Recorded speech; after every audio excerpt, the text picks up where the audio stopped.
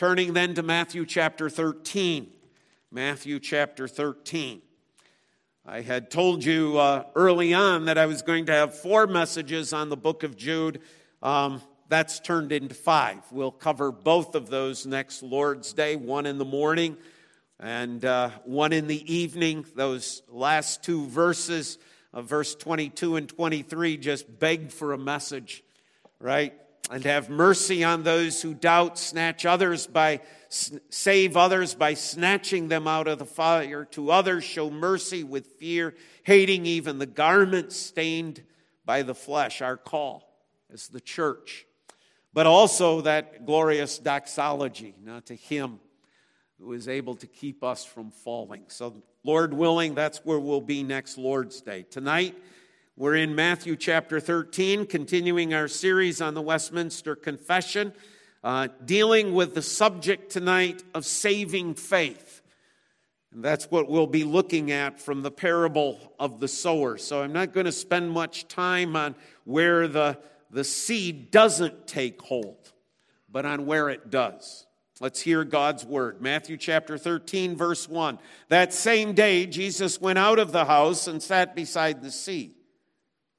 And great crowds gathered around him so that he got into a boat and sat down, and the whole crowd stood on the beach.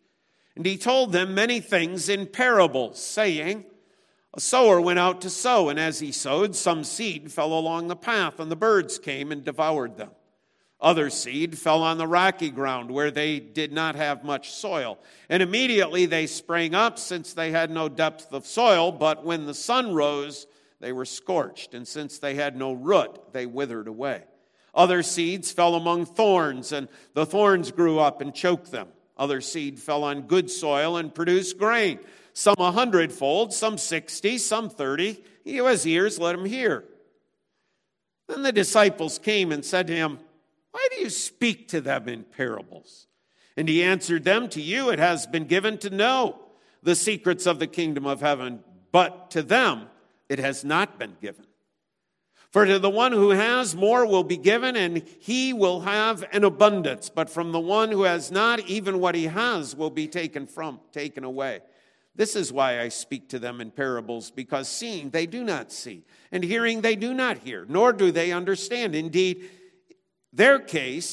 in their case, the prophecy of Isaiah is fulfilled that says, you will indeed hear, but never understand. You will indeed see, but never perceive. For this people's heart has grown dull, and with their ears they can barely hear, and their eyes they have closed, lest they should see with their eyes, and hear with their ears, and understand with their heart, and turn, and I would heal them. But blessed are your eyes, for they see, and your ears, for they hear. For truly I say to you, many prophets and righteous people long to see what you see and did not see it, and to hear what you hear and did not hear it. Hear then the parable of the sower. When anyone hears the word of the kingdom and does not understand it, the evil one comes and snatches away what has been sown in his heart. This is what was sown along the path. And for what was sown on rocky ground, this is the one who hears the word and immediately receives it with joy. Yet he has no root in himself, but endures for a while. And when tribulation or persecution arises on account of the word, immediately he falls away. And as for what was sown among the thorns, this is the one who hears the word, but the cares of the world and the deceitfulness of riches choke the word, and it proves unfruitful. As for what was sown on good soil, this is the one who hears the word and understands it. He indeed bears fruit and yields, in one case 100-fold, in another 60, and in another 30. Thus far the reading of God's word. Let's again bow in prayer.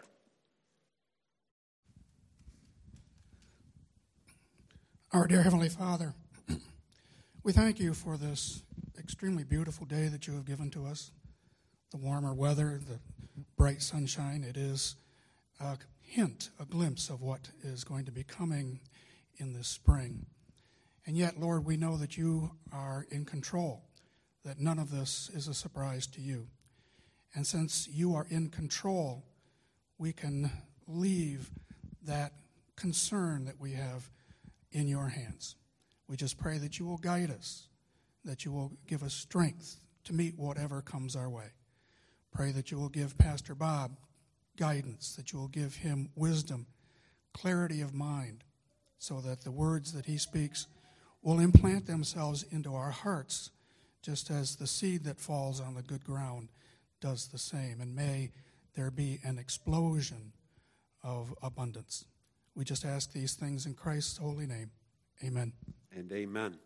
So we want to look at two things here. First of all, rather briefly, the parable, and then secondly, the explanation. And as I said, dwelling mainly upon the last of those soils that is mentioned.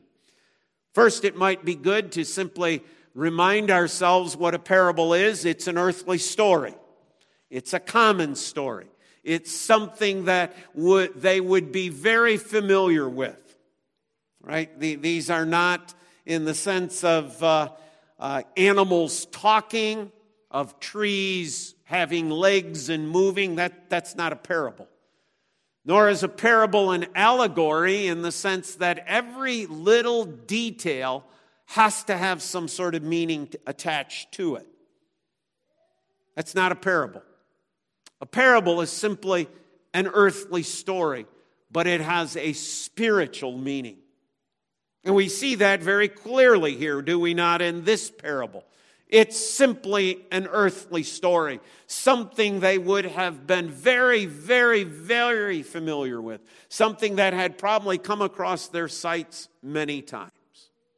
And yet Jesus uses that which is very common and very ordinary in their life experience to teach us a great lesson about saving faith. First of all, then, the parable. We meet a sower. There's one who is sowing seed, who is, and although it is not defined for us in the parable, it is left undefined, but yet so clear that we could not unmistakably miss it. It is the Lord. The Lord is the one who sows the seed. The Lord, by his workers, by his kingdom workers, those who are seed sowers. But the primary emphasis in the parable would fall on the fact that the true sower is indeed the Lord. Secondly, there is the seed. The seed, we know from verse 19 in Jesus' own explanation of the parable, is the Word of God. Luke, in Luke chapter 8, verse 11, reiterating the story in his own version, in his own way, in his own placement, tells us the very same thing, that the seed is the Word of God. And the ground, the various grounds that the seed falls upon, we learn as well from verse 19, is the heart, the human heart. Listen to Jesus' explanation. When anyone hears the word of the kingdom and does not understand it, the evil one comes, snatches away what has been sown in his heart. The heart corresponds to the soil, the path.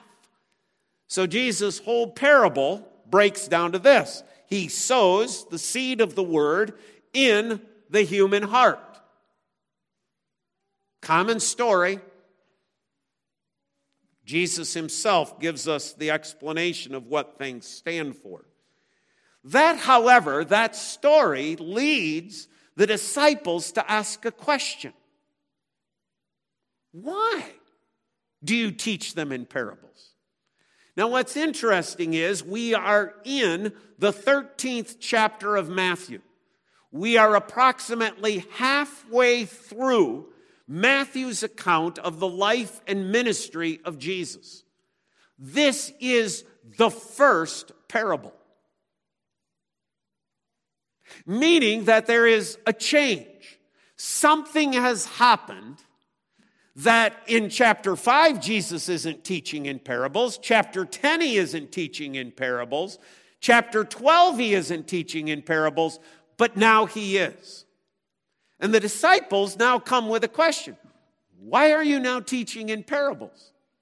What's the change? What's the reason that we have this sudden shift in how you are carrying about ministry. Jesus, again, answers their question. Verse 10, they came and asked. Verse 11, he answered, to you it has been given to know the secrets of the kingdom of heaven. What's the purpose? It's a grace.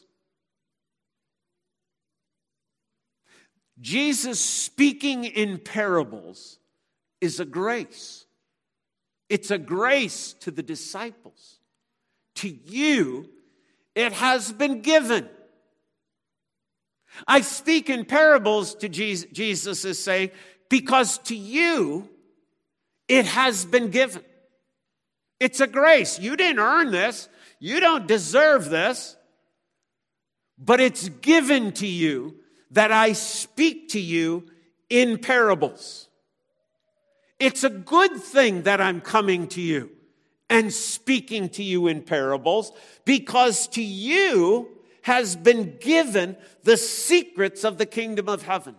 Jesus is revealing to them something that is not revealed to others.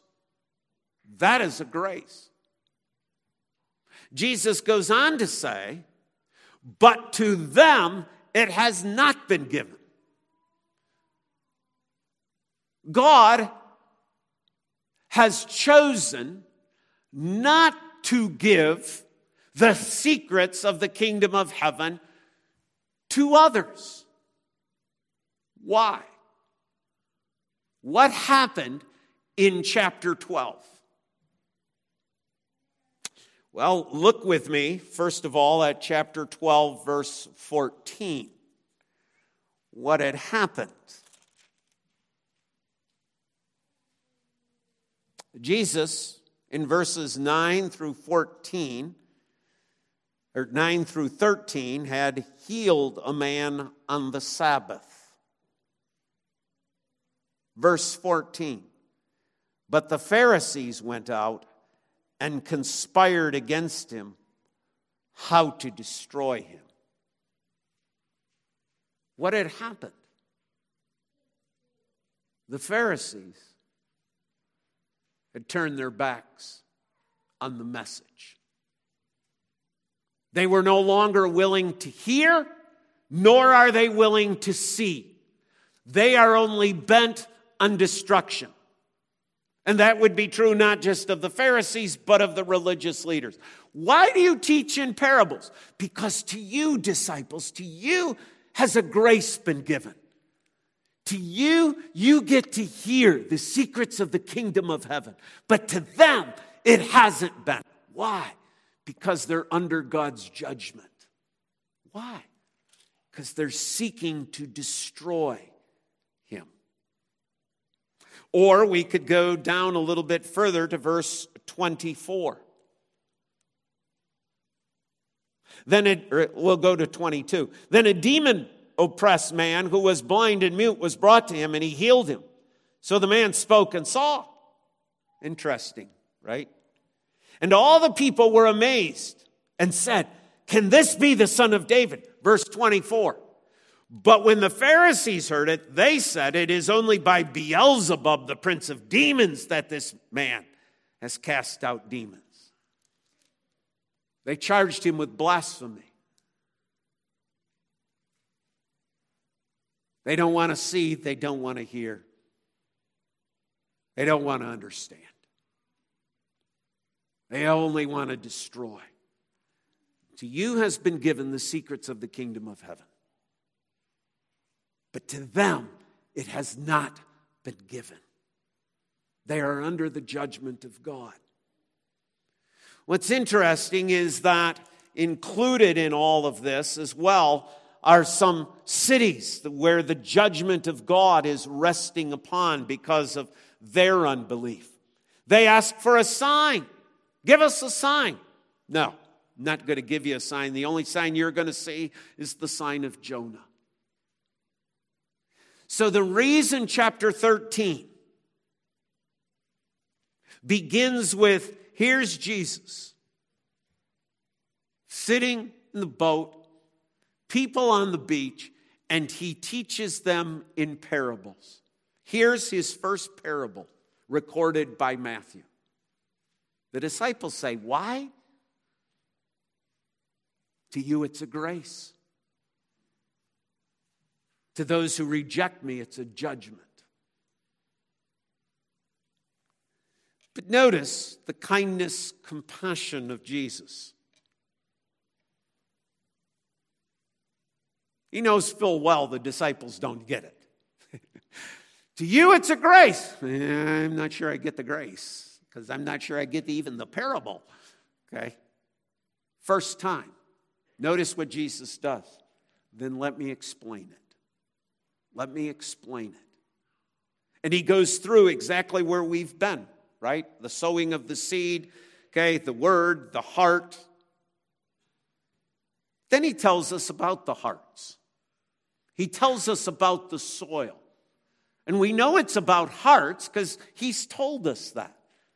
There is, for example, the hardened heart, that the seed doesn't penetrate even. There is, for example, the unrooted heart. It has no depth, doesn't stay. Right? He can look over this crowd and he can see the Pharisees in their clothing with their boxes on their foreheads, their hardened hearts. But then he can also see this crowd, and he realizes that in this crowd that he is observing, there are those as well who fall in that category of unrooted. As soon as the pressures of persecution are going to rise in the days that follow, because remember, the Pharisees are beginning to become agitated and seek a way to destroy him, they're going to become unrooted. There is no believing heart there. It's the miracles that are drawing them. It's the signs that are drawing them. Then there are the choked out hearts. Wonder if he looked at Judas at that moment. But how many others could he have looked at that are standing in that crowd that the cares and concerns of life were going to choke out the seed from ever really taking root? But then Jesus brings us to the fourth. The good soil, he calls it. That if it's the good soil, that means it's the good heart. It's the believing heart. And I want to do, first of all, I want you to understand the greater teaching that Jesus is giving us here. Jesus is not giving us a lesson on farming, because most of us miss the real farming picture here. Okay, we miss it.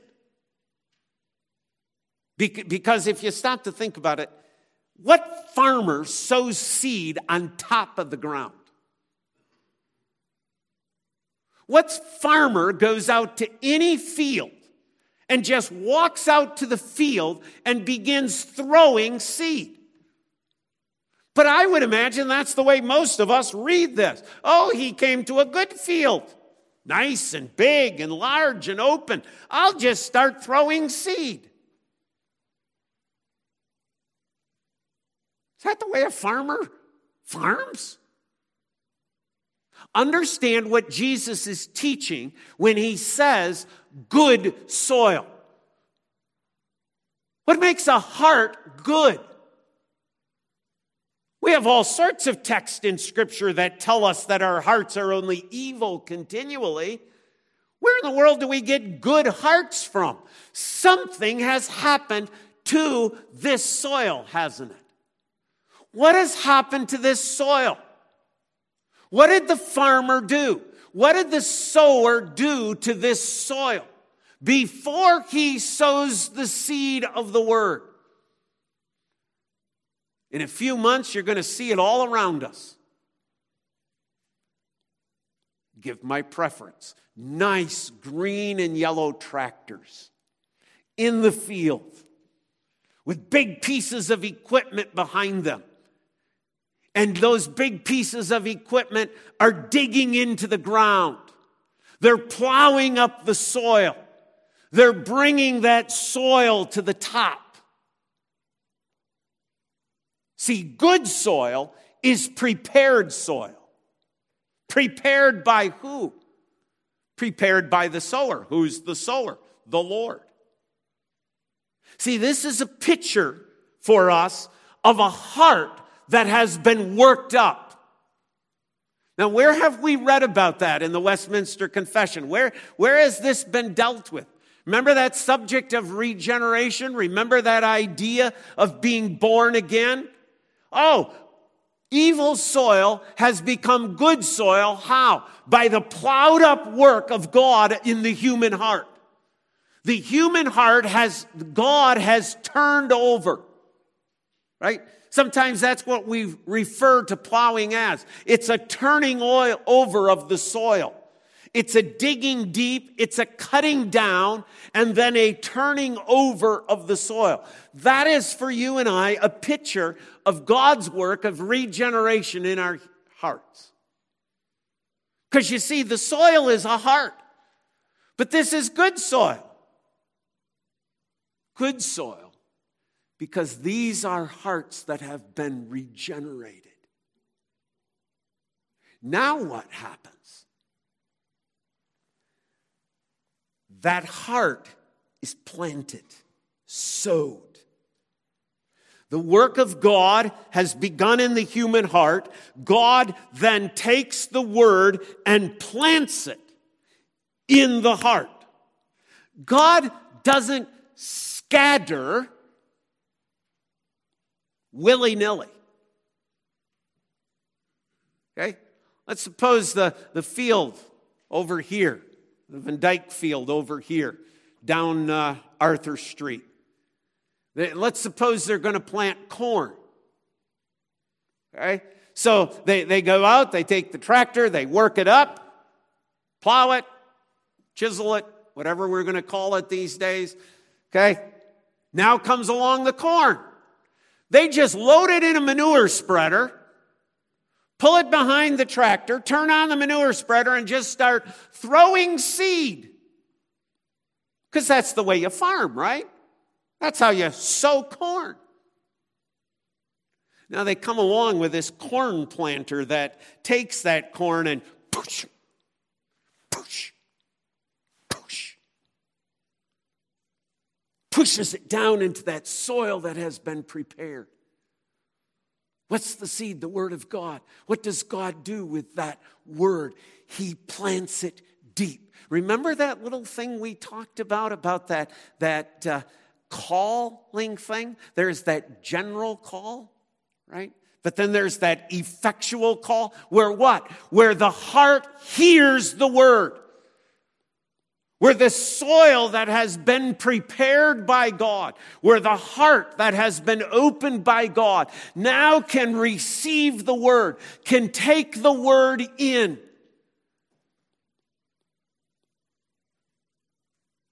See, Jesus is giving us a lesson on farming. We just got to understand the whole of the farming. Right? Else we have a good man who just happens to hear a Bible passage, becomes converted, and now begins to produce. Well, first of all, who's the good man with a good heart? See, Jesus is giving a picture here of the entire work of salvation. The field that God chooses, the field that God elects to choose, the field that God opens up, regenerates, takes the Word and plants it deep. Not just scatters it on the top. That's what's the problem with all the other soils. It never penetrates into the heart. Because only in the good soil, only in the heart that has been regenerated, is the seed planted deep. They hear the Word. They believe the Word. The work of God in salvation. The teaching that Jesus is giving. Now, what's the result? You've got to turn the outline over if you're following along. What's the result? Well, from a salvation point of view, what happens when that seed is planted into that plowed land? Something we refer to as conversion. What does conversion have? It has two parts: repentance and faith. Let me ask you a question. Let's suppose we're planting that corn in that field. Tell me, what happens to that corn that's in the ground, in the soil? It dies. It dies. A death is going to occur. What does the word do when it's planted by that effectual call of God into a heart that has been prepared? It causes death. Death of the old man. That mortification of sin. And then what happens? New life. New life. New life is brought. New life occurs. New life happens. The seed dies, but then there is life that comes. We are dead to sin, but we are alive to Christ. That's what the Word does. The Word that is planted in our hearts causes sin to die. But it causes us to turn to Christ in faith, to turn to Christ in belief, so that we are, as the Scriptures say, dead to sin, but alive in Christ. That's the believing heart. That's what Jesus would say is saving faith. That's a faith that saves. The heart that has gone through this glorious farming work of God. Oh, but there is more, isn't there? There is also that sanctification we talked about. It's not only that conversion, but there is the sanctification. What happens? The plant grows. Look at verse 23. And as for what is sown on good soil, this is the one who hears the word and understands it. He indeed bears fruit and yields, in one case 100-fold, in another 60, and in another 30. It grows. This word that is planted within the heart of man, that causes sin to die, that brings us to faith in Christ and trust in Christ, makes us alive in Christ, doesn't just stay under the ground.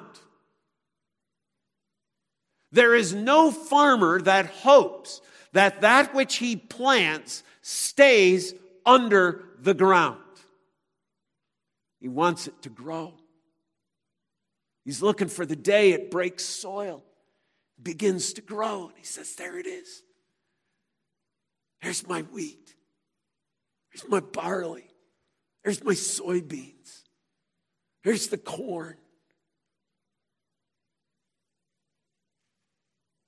It's seen, becomes recognized. That's what sanctification is. It's the ability to see Christ in us. It's the ability to see the Word at work. It's that we're no longer under the soil, but we've broken through. And we produce. We don't just grow and become nice corn stalks. We produce a fruit. We don't just become that which looks like a weed. We become wheat with a head, with kernels on the top. And we produce 100 or 60 or 30-fold. We produce fruit in keeping with our repentance. We bear fruit. It is seen. It is evident. That is saving faith. You take one element out of it. You take one element out of this process of this good soil, and you do not have saving faith.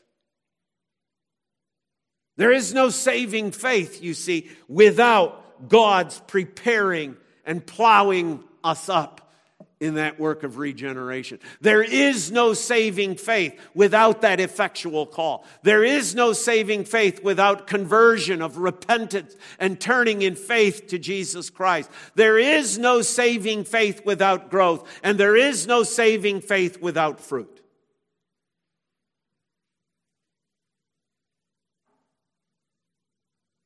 That saving faith takes it all. It takes sanctification. It takes conversion. It takes effectual calling. It takes election. That's why when we stand back and look back over these weeks of what is it that we've studied, what is it that we have covered in this plan of salvation, saving faith comes as sort of the summary of it all. Here it is. Here it is. Jesus told them a parable.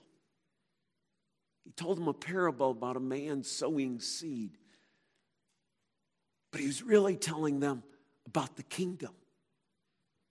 He was really telling them about who really is in the kingdom. Who really are the true believers. And to them, see, to them, it was a grace. To you has been given the secret of the kingdom of heaven. God's grace of saving faith. And God's people say, amen. Father, thank you for your word, for its reminder to us out of this earthly story. Something we're going to watch and see and in a few months take place before our eyes. We're going to witness the plowing, the planting. We're going to witness the conversion of these seeds into living plants. We're going to see them come up through the ground, and Lord, if you tarry, we're going to see a harvest. A picture for us that Jesus has provided